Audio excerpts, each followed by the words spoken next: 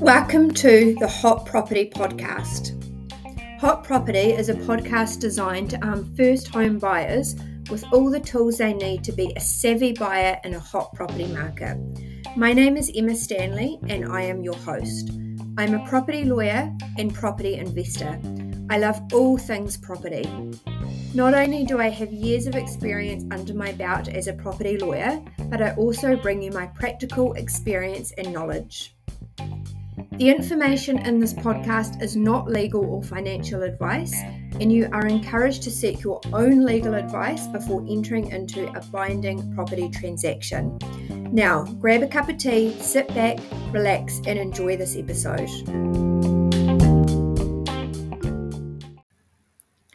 In this episode, I interview Brenda, mortgage and insurance advisor. Brenda's aim is to simplify home ownership and insurance as much as possible.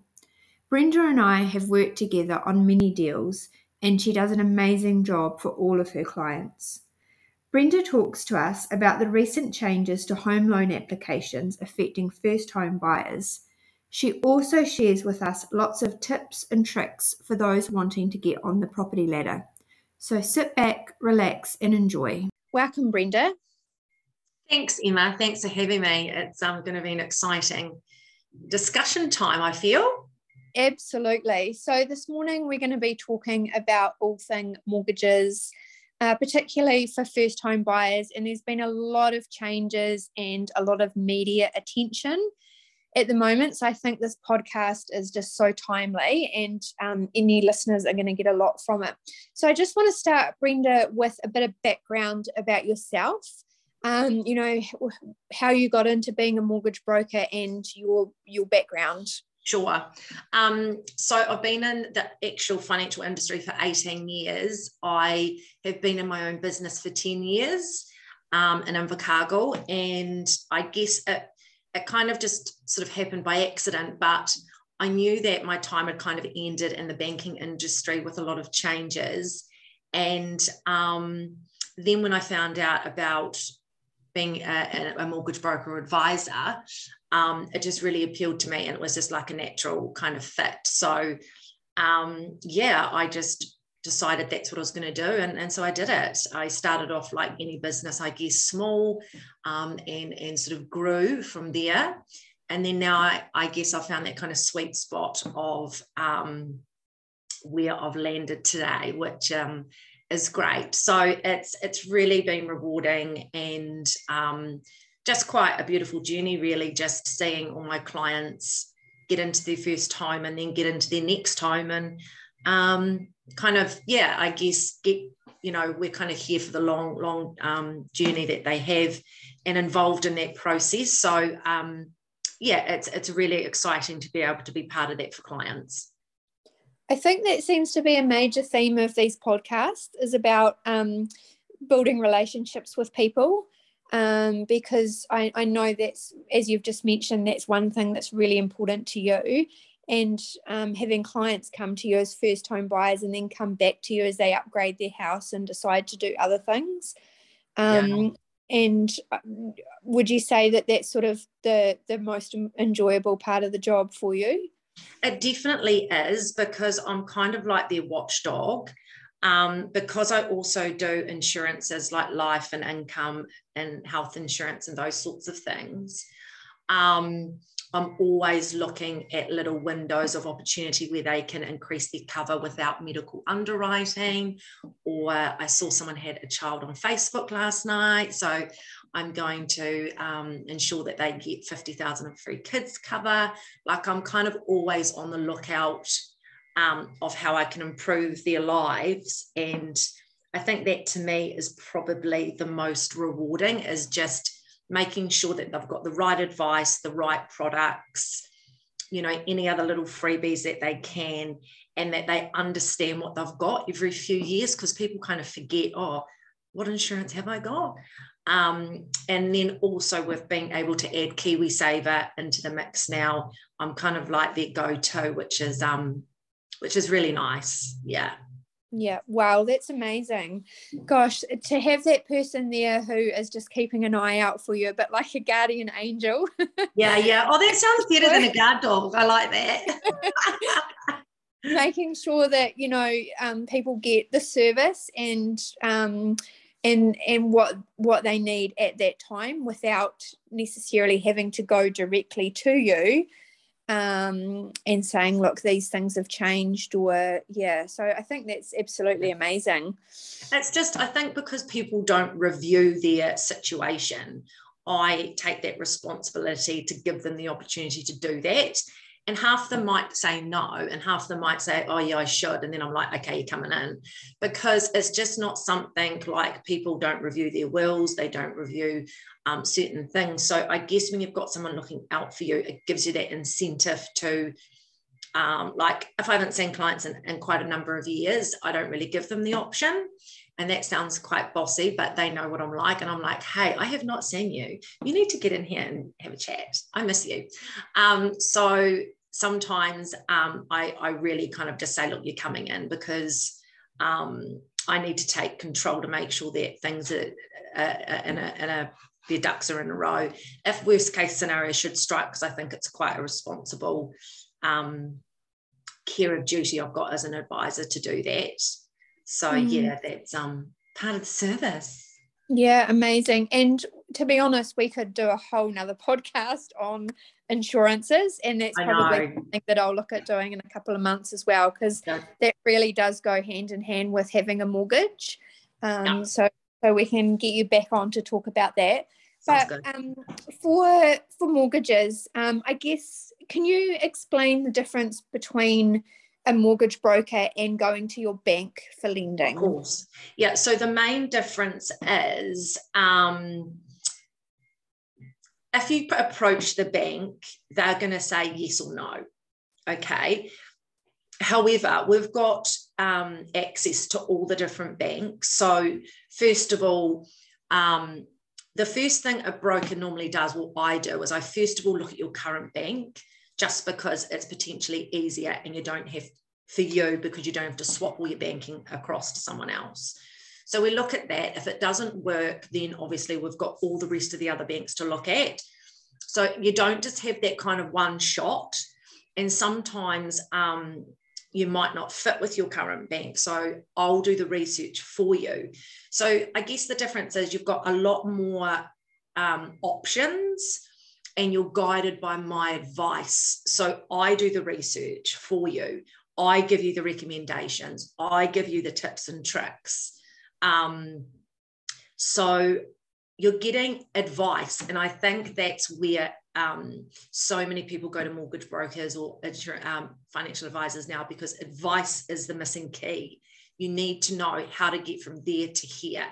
So, and then as far as I go, as a financial advisor, I've got, the mortgages, the KiwiSaver, and the insurances. So that's basically that. And then also we get paid commission based on your mortgage settling. So you move into a home, we get commission from the bank for that. However, in some cases there is an application fee. But if you bring your business over to me in sort of all respects, then we can look at discounting that. So there may be an administration fee, just because that is a lot of work now that the banks require from us. They pretty much want to know everything apart from your blood type, but we'll get to that. That's kind of how we work. We guide you through the process. We tell you what you need to do when you need to do it.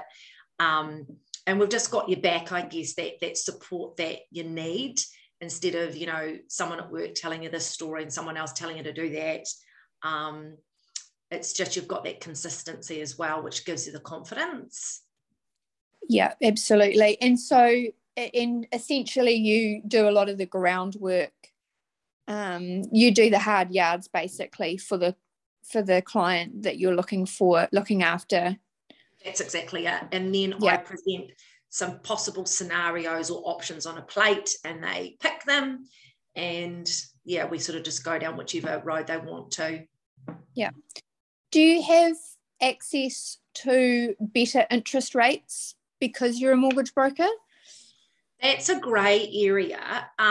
We used to, but now, it's a hard one. The margins are, apparently tight for banks. So a lot of them aren't discounting much more than their special rates. However, in saying that, there is ways that I know how to present a deal to a certain bank where they might not have to pay the difference between 1.5% in interest, which is huge. So whilst they might not get the discounts always, because the bank specials are quite good and quite competitive, if you don't get the right advice, in some cases, I'll know a bank that doesn't do something that another bank does, and therefore by popping you into that other bank, we're saving you a lot of money that you just wouldn't know otherwise. But it's kind of the bigger the loan, the more wriggle room we may have with the banks. But in some cases, it's just these special interest rates, but we'll certainly try and get you a better rate, and definitely some cash towards your legal fees and things like that. Yeah, I think it's a really good thing as well, if people can get some money, some help with their legal fees, what we call a cash contribution. That's exactly it. And, all they want is you to bring your relationship to them. And that's just what I tell clients to expect these days. And, the sort of, anywhere from 1,500 to $3,000. I think one of the banks is doing up to 5,000 at the moment. But of course, if you read the T's and C's, that's for a sort of higher loan for maybe not in Invercargill, around South and around Central. But it's really, really good because it just gives you that little bit of certainty, you're going to get that cash. And sometimes, your legal fees may be a bit less, so it's a bit of extra money. Yeah, absolutely. But petrol. Yeah, groceries. So we know that there's been a lot of media attention around the first home buyers and how things have tightened up for them. With the banks, and it's been harder for them lately to get home loans approved. Can you talk to us about that, whether that's in fact true and what's sort of happening there? I definitely can, and I will try and keep my very strong opinions to a minimum. So there's a combination of factors here. We've got one, the interest rates have skyrocketed up, which means I'll just give you an example. The bank's average interest rate across the board as at today was 5.15% for 2 years fixed. However, when we work out how much you can borrow, on average, the banks use an interest rate of 7%. So it's a lot higher. There's a big buffer there to make sure that you're not going to, have to do a mortgagee sale when it comes up for refixing if the rate's higher. So that's one factor why things are definitely tight and hard. The second factor is the counting of the coffees, which, people are sort of laughing at, but, it's the, going out, it's the dining out, it's the Uber Eats, it's all of those sorts of things. And, back sort of pre-November last year, it was more at a rough budget, whereas now it's actual. So that there is making things really, really challenging. And we're not sure how much of a change there will be after June the 1st, if any. So we're just waiting to see what's happened there. So it's hard because who may have been a good client with the bank is now forced to look at a second tier lender. And so whilst the bank's thinking, they've got to be careful not to have a vulnerable client, which is one of the stipulations in the responsible lending code, they actually, it's actually going the opposite way. It's making some of those good clients be vulnerable and have to go second tier. However, I made some phone calls yesterday, and even the second tier lenders are starting to look more closely at expenditure. So it's kind of just across the board, really. So it's going to be interesting to see how things pan out in the next 3 to 6 months to see where, if there's any adjustments made to make things a bit more realistic or not. Because we all know that our discretionary spending we can change. So, you know, we can mitigate some things like, you know, they're going to give up Sky, they're going to, you know, do this, do that. But, you know, you've really got to have a strategy. And it may or not be listened to by the bank because it's up to them. So it's tough. Yeah. Can you just explain what a second tier lender? So basically it's a non-bank. I work with about 4 of them. One of them was really, really good and almost similar banks to the rate, similar interest rates to the bank. However, as of yesterday, I see that skyrocketed up to about 7.49 fixed for 2 years. But what it is basically they will charge a higher interest rate. 90% of the time you need 20% deposit. You also need a valuation as well. But they, I guess, I would have said a lot more relaxed, but now I'll say a little bit more relaxed than some of the main banks. So there is a window to look at those opportunities and then refinance back to your bank or to another bank through your broker. And it may be a couple of years' time when things may have settled. But, you know, the risk factor is you've got to see whether or not, you know, can you get back to a trading bank? Because what if the market's still, if the banks are still, you know, pretty hard going? But there's a few different options, paying interest only for a couple of years. It just really depends how desperate people are. I will look at all options, but I will give them the pros and cons because not always that is the best option either. But first home buyers want to enter the market. So they just really are like, Brenda, we don't care. We just want to buy a home. So you've got to kind of look and discuss all scenarios on the table, but make sure that they're aware of any pros and cons. So a couple of questions there. Do you think the psyche around wanting to get into the property market is changing at all? I do in some ways. I think people are, with the media, I think people have kind of stopped looking for a little bit. Some of the first home buyers that may not have 20% deposit, I think they've kind of shied away a little bit because of all this, you know, spending, takeaways, oh, I wouldn't get a loan, things like that, without really kind of working out a plan. So I think that's one thing. The second thing is because prices have gone up over the last, I guess, 18 months, 12 months, it's harder for clients now to have that 20% deposit. So again, there needs to be conversations held with parents, gifting, you know, lots of different other scenarios that need to be considered because things do seem to be sort of getting out of people's reach. Whereas, you know, if you were a couple buying something for 350,000, it was easier to, you know, come up with that 70,000 between your Kiwi savers and the housing grants. Yeah.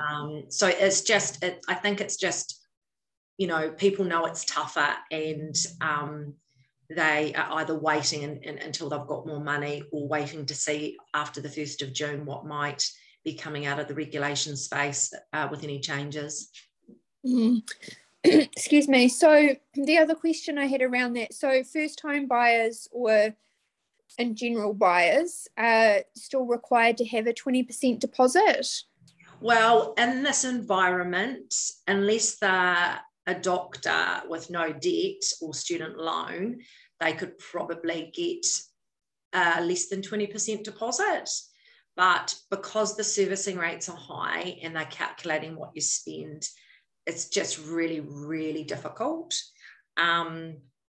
It's really, really hard. So, yeah, it's all about budget.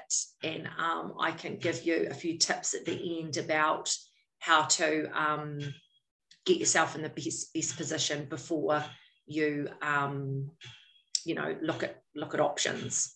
because I know that a while ago we used to have the welcome home loans. Are they still out there, or Yes. right? So they are there, but the problem is that the cap is 400. So, unless you're a single person or a couple that wants to look at a 1 or 2 bedroom place, it is so hard to find those wee gems under 400. There's been a few private sales where family have sold them the house for under 400, which is really good. So they've managed to both get the $5,000 grant each. So yes, they are available. Again, they're judged by the servicing rate, they're judged by your bank account spending. So, in some ways, whichever road you go down, you've still sort of got these challenges to face, which I guess that's what we help people work through. Because some people just need to know where they are going and what to do. And that's half the problem. They don't know because they're not getting advice. Yeah, absolutely. So for those who aren't aware, the Welcome Home Loan was a loan for first home buyers. Excuse me. A loan for first home buyers, and you only needed a 10% deposit. 5% with some of the 5%. Banks. Yeah. And as I understand it, the banks had a certain allowance of those loans available during specific time periods, and then once they'd used them up, that was it. Yeah, kind of. Yeah. There's a bit more wriggle room with how many they can do because there's just not much demand for it. It was more that less than 20% deposit that wasn't a welcome home loan. They've got a ratio that they have to stick to. And once they've passed that, they can't do any further lending. So sometimes if they've been given out too many loans and they're under over 80 space, they will keep doing the service, they will keep changing the criteria to make it harder so that they're keeping their books balanced with the right levels. Yeah, great. Oh, that's excellent information there, Brenda. Thank you. All right. So when clients do come to you, can you sort of run us through the application process? Okay. So the first thing I do is give them like a free 30-minute chat, just because I want to have a quick look at their income and debts and things. They fill out an online form. From there, if I think there's got a potential that, I don't want to take them through the process if I don't think that they're not ready yet. So I'd give them a few bits of free advice, or they can pay an hourly rate to continue on for longer if they wish, or come back and see me. But if they're going to a application process, it's quite simple. We just need confirmation of their income. The banks are a bit more tight now. They would like letters from their employers specifying minimum hours and any possible overtime. ID, obviously, their KiwiSaver letters, and then we send them a link to do their bank statements. And this is where it's kind of scary but kind of exciting if you're crazy like me, is that these statements that you get are through a system that we use as mortgage brokers. So it itemizes where you're spending your money. So $261 on alcohol a month, $322 on Uber Eats. So it puts them into categories. And then we've got to filter through some of those because some of them are not 100% correct. It said that I spend $2,157 on food the other day. And I was like, that is not right. And if it is, I've got a problem. Is that a month? Yeah. So I did an audit and it's untrue. They were counting an automatic payment that goes into our account, into that account. So we think we spend $800, but the actual result was $1,231.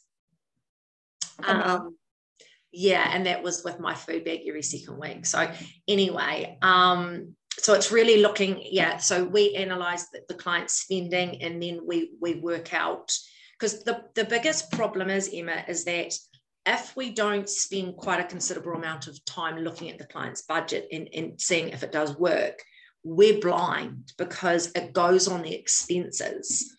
So that's why I'll say to clients, look, there is a fee, but if I don't think you've got a good chance, then obviously I'm going to give you some other tips and tricks. But then we also can't tell them 100% either until we've looked at all the expenses. So I have to make some judgment calls on that one and say to clients, look, there might be a 50-50 chance here. Do you want to look at going ahead or come back? I'll be as honest as I can, but a lot of it is down to what they spend. Yeah, if you had a client that the goal was to buy a house, and they came to you and said, I want to buy a house, and you started the process with them, that's sort of the ideal situation, because then you can start the process, have a good look at where they're at financially and what their spending is, and then sit down with them to work out what they need to do to put themselves in the position of being able to buy a house and also be approved for a loan. Agreed. The thing is, like, when you have a personal trainer, but that was me about 10 years ago. We'll use that one as an example. When you pay for a service, like a personal trainer or whoever, you have to go, and you feel like you've paid money, so you have to go. And it's a bit like, keeping people accountable. Like I could say to clients, and I do say to clients, and I wish everybody would listen to me when I say this, but the biggest bit of free advice I can give clients is to go to Budget Services, Jubilee Services, or one of the likes, and go in there. It is free, and sit down with them and do a budget. Yes, it is like a word you may not have heard before, but we need to go there, people. We need to go there, including myself, because I'm just starting a budget too. And I tell you what, a lot of people want me to do it for them and help them, and I can definitely do that. I need to set up a few more systems, and I can possibly do that. But I can give you a template that I use for free it's just what I use. The thing is, you must look in the mirror, well, actually not in the mirror, in your bank statements. Well, you can look in the mirror at your bank statements at the same time if you like. And face what you are spending, because I didn't realize how much we were spending, and I thought we were good with money, and nobody does.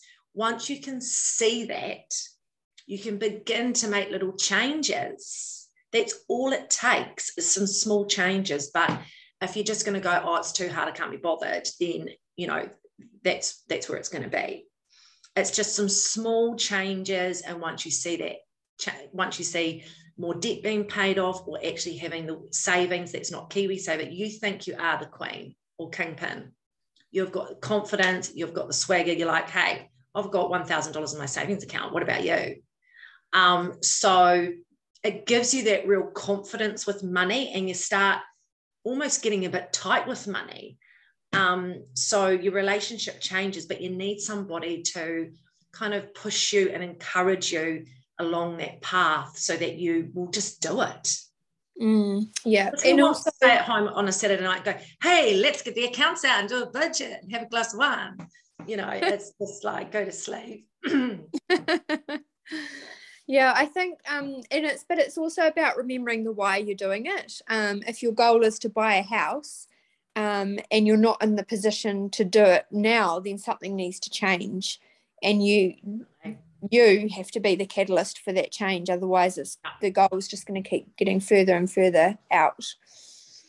Oh, there was one really good tip, I must say. It's an absolute knockout game changer, and I mean knockout. There's a course that am I saying it right? Jubilee Budget Services run. It's called Money Matters. I think it goes for 6 or 7 or 8 weeks, and it is it's almost like money therapy. It is amazing. The people that take it, what they go through, what they talk about, some of the triggers of your spending, like it's just life-changing. It's free and they run them quite often. That there is like an absolute makeover.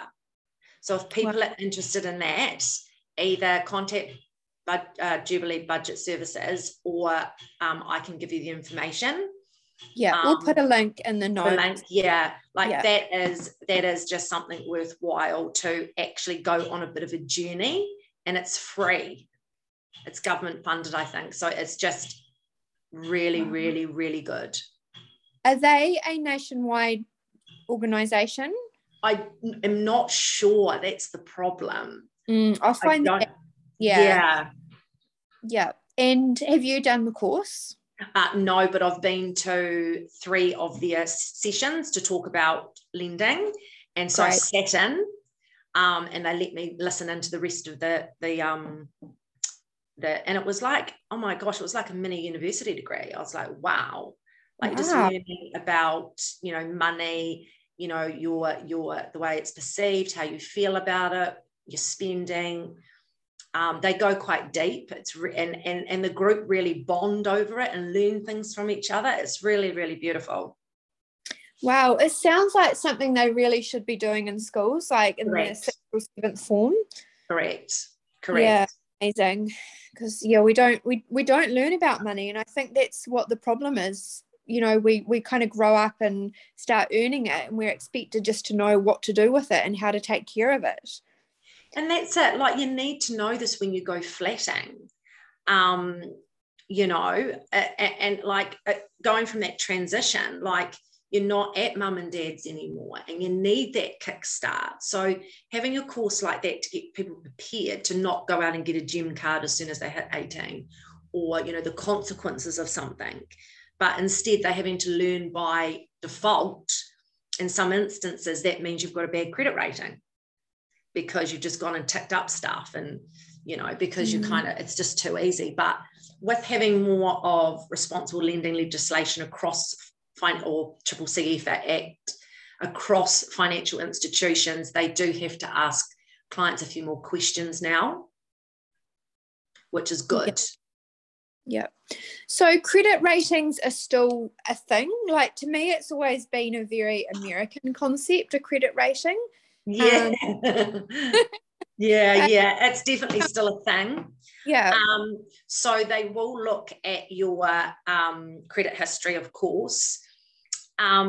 If you've had something that's been paid off, like a registration that someone, you swapped cars and they hadn't paid and it's old, then, those sort of wee ones are probably okay. Or the flatmate, you had power in your flatmate's name and eventually got sorted. But if they're small and paid, you're generally okay. However, if not, we need to look at it case by case. Now, they also are quite detective-like. Don't you worry. They've got you every which way. They also, would you believe, now are linked to, are you up to date on your power bill, on your phone bill, on your this bill, that bill? So it will show if you are late on certain bills, and that, I don't know if it's factored into the credit score, but it's noted. I tried to get access to that system, but they said only banks can do them. But I think there's somewhere where you can get a free access to your credit through Citric. I can't quite pronounce what it's called, but I can send you that information, and you can perhaps put that down there too, so that people can get a copy of their report. Great. Yeah, absolutely. So is it true that in order to get a credit rating, you have to have a hire purchase or something that you've paid off? Or well, yeah, like if I did a credit check on a young person and they had nothing on there, the first thing I think about is, have I spelt their name right? Because normally people have a credit history. But if I had a guy a few weeks ago who's a great saver, and he said, I don't have a credit history. And I was like, oh my goodness. I said, that is so wonderful. I said, what I will do is I'll explain to the banks the situation. He's not quite bank ready yet, but he's getting close. So yes and no. Like, yes, if they've got a credit history, it gives them a score, so it's good. But, you know, you're also considered a bit risky because they haven't seen you pay something off, yet you've got savings. So I guess the answer is, if you need something and you're not going to overcommit your budget and it's a $500 HP that you know that you could pay with cash or whatever, I don't think it hurts to get one or pay it off before the interest kicks in. So I think it's probably a good idea if you can, or if you need to, get something small and do it, just so that you have got some history. Yeah, great. Yeah, absolutely. Oh, Brenda, this is wonderful. So many of my own questions have been answered, so I know the listeners are going to get so much from this. Yeah. Yes, to round us off, you've got some really good advice for people, some tips and tricks that you might want to be kind enough to lead us in on. Look, the biggest thing is to make sure, and these sound like all boring things, like yeah, but this is what banks look for. There's no grey area. It is what it is. So the number one is, do not allow yourself to have any unarranged overdraft fees on your bank accounts. So if something comes out on a day that your money's not there, change that automatic payment or the direct debit date. It's an absolute no-no. Even if you've got an old account that you're not using and it gets fees on it, close it down. These are all the little widgets that you get judged on. If you've got, gambling habits, gaming habits that are quite significant, you're going to need to kind of perhaps review that, because they see that as not great habits. I know it's your own money, don't shoot the messenger, but just, perhaps just watch a bit more of Netflix, because it's only like, is it $20 or something? So just watching some of those areas that you spend. Once you've got your budget sorted and you're committed, that's where you can try and repay a bit more debt. Get those debts down. Do not pay the minimum. Don't have that $10 a month or week, going into your credit card and just take the top off it. You've got to get stuck in there and just sort your accounts out so that you can pay your debt off quicker, because those things are going to be counted when you get a loan. Talk to the bank of mum and dad. If you've got grandparents still around, I think you might need brothers and sisters that have got more money. I think you might have to have a family meeting. I would cook them a really nice dinner. I would offer them alcohol. No. And look, I would just say, look, we really need a stepping stone here, the way the market is, $5K from a family member, $20K gift from a family member. Every little bit helps. And a lot of my clients say, oh, look, we could do this. We could get a gift. Get the gift. It's sometimes a meaning of either paying rent for a long time or getting into your first home and paying your own mortgage off. So take those gifts.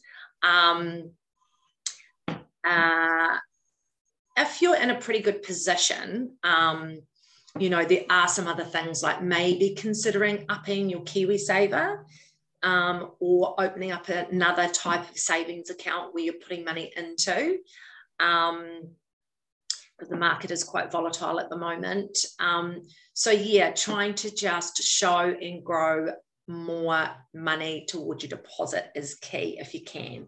And I'm telling you, you always can, because when I've just looked at my budget, there is room for so much improvement.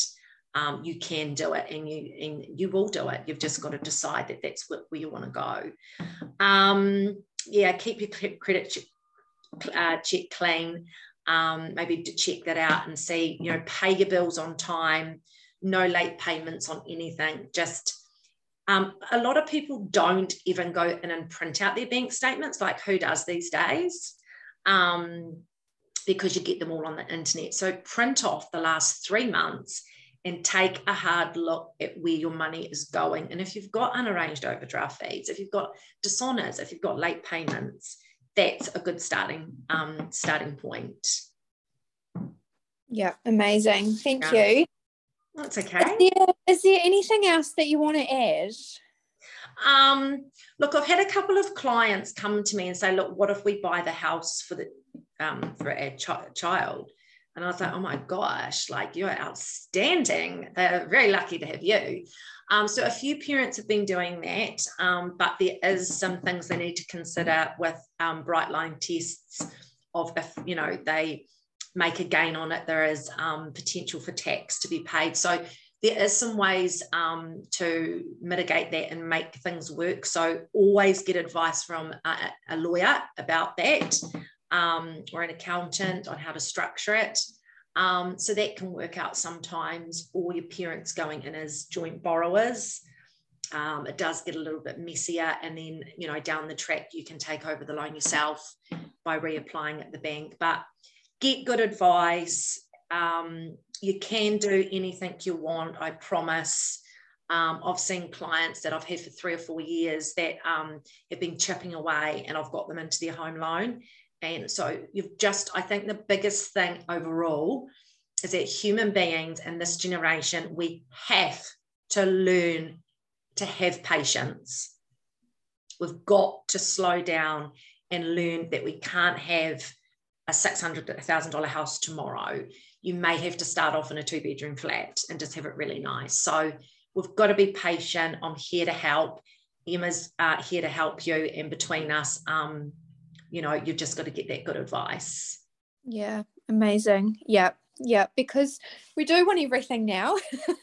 Yeah, of course, I'm just the same. It's like, hello, I want it yesterday. Yeah. But I mean, the things that are worth having are often the things that are worth working towards as well. So, and sometimes if you don't get into your home straight away, there's a reason for it. I agree 100%. When I see things go wrong and then a client will rebound and then I see them again and then they get the win, they're like, I'm so glad we didn't actually get that other house because and it just, I see it all the time. Yeah, and likewise. And it's something that I say to clients constantly as well when they miss out on a house that they really wanted. So 1,000,000%. Yeah, great. And also, I think the market is changing so quickly now, and we can't really look back at previous cycles too much to kind of give us an idea of what's going to happen, because there's so much we're relying on. And like you say, come the 1st of June, the changes that are going to be announced then will have a huge impact on the market going forward. I absolutely agree. A lot of people are sort of putting their 2 cents in to say, we've seen this and this is where we think we're going. But unfortunately, I'm just going to go on the side of the fence and kind of just, I'm waiting to see, because I think people like to say, oh, we'll apply after the 1st of June. Like, there's going to be these major changes, but let's just wait and see what happens. It's all we can do, and see what may change, may not, and just do the best that we can with the regulations given at the time. Yeah, absolutely. Oh, Brenda, thank you so much for your time. This was absolutely amazing, and I can imagine that people will probably want to listen to this more than once, because there is a lot of information in here, so relevant. Yes. Now, how can people get in touch with you? Okay, so you can just go to my website, brendanom.co.nz. There's a link there to a client inquiry that you can complete for first home buyers. And if you fill that in, then we'll give you a call to make a time to come in for a 30-minute appointment. Or if you do want to come in and have a longer appointment, we'll let you know that what the options are there as well. So yeah, otherwise you can just call us. All my details are on our website. And yeah, I'm just excited to try and help whoever I can with whatever they want to achieve in the best way possible. Thanks so much for having me. It's been, I get so excited talking about these things. So I'm just really, really thankful for bringing me on. Oh, thank you. Just one more thing. You're based in Invercargill. Yes. Are you looking for clients outside of Invercargill, or? Yeah, so we do like now with Zoom. sometimes my Invercargill clients I see on Zoom, so we can do appointments wherever. And a lot of my insurance clients have shifted, so we do reviews over Zoom. So certainly with the way of the technology now, and some clients use me and they live, other parts of New Zealand. So yes, I'm open and definitely willing to accept new clients. That's no problem. We can just, help and change the world. Let's do it. Awesome. Sounds good. Yeah. Well, thank you so much, Brenda. And we'll no post worries. Notes up and enjoy your day. Thank you so much. And you too. Thanks, hun.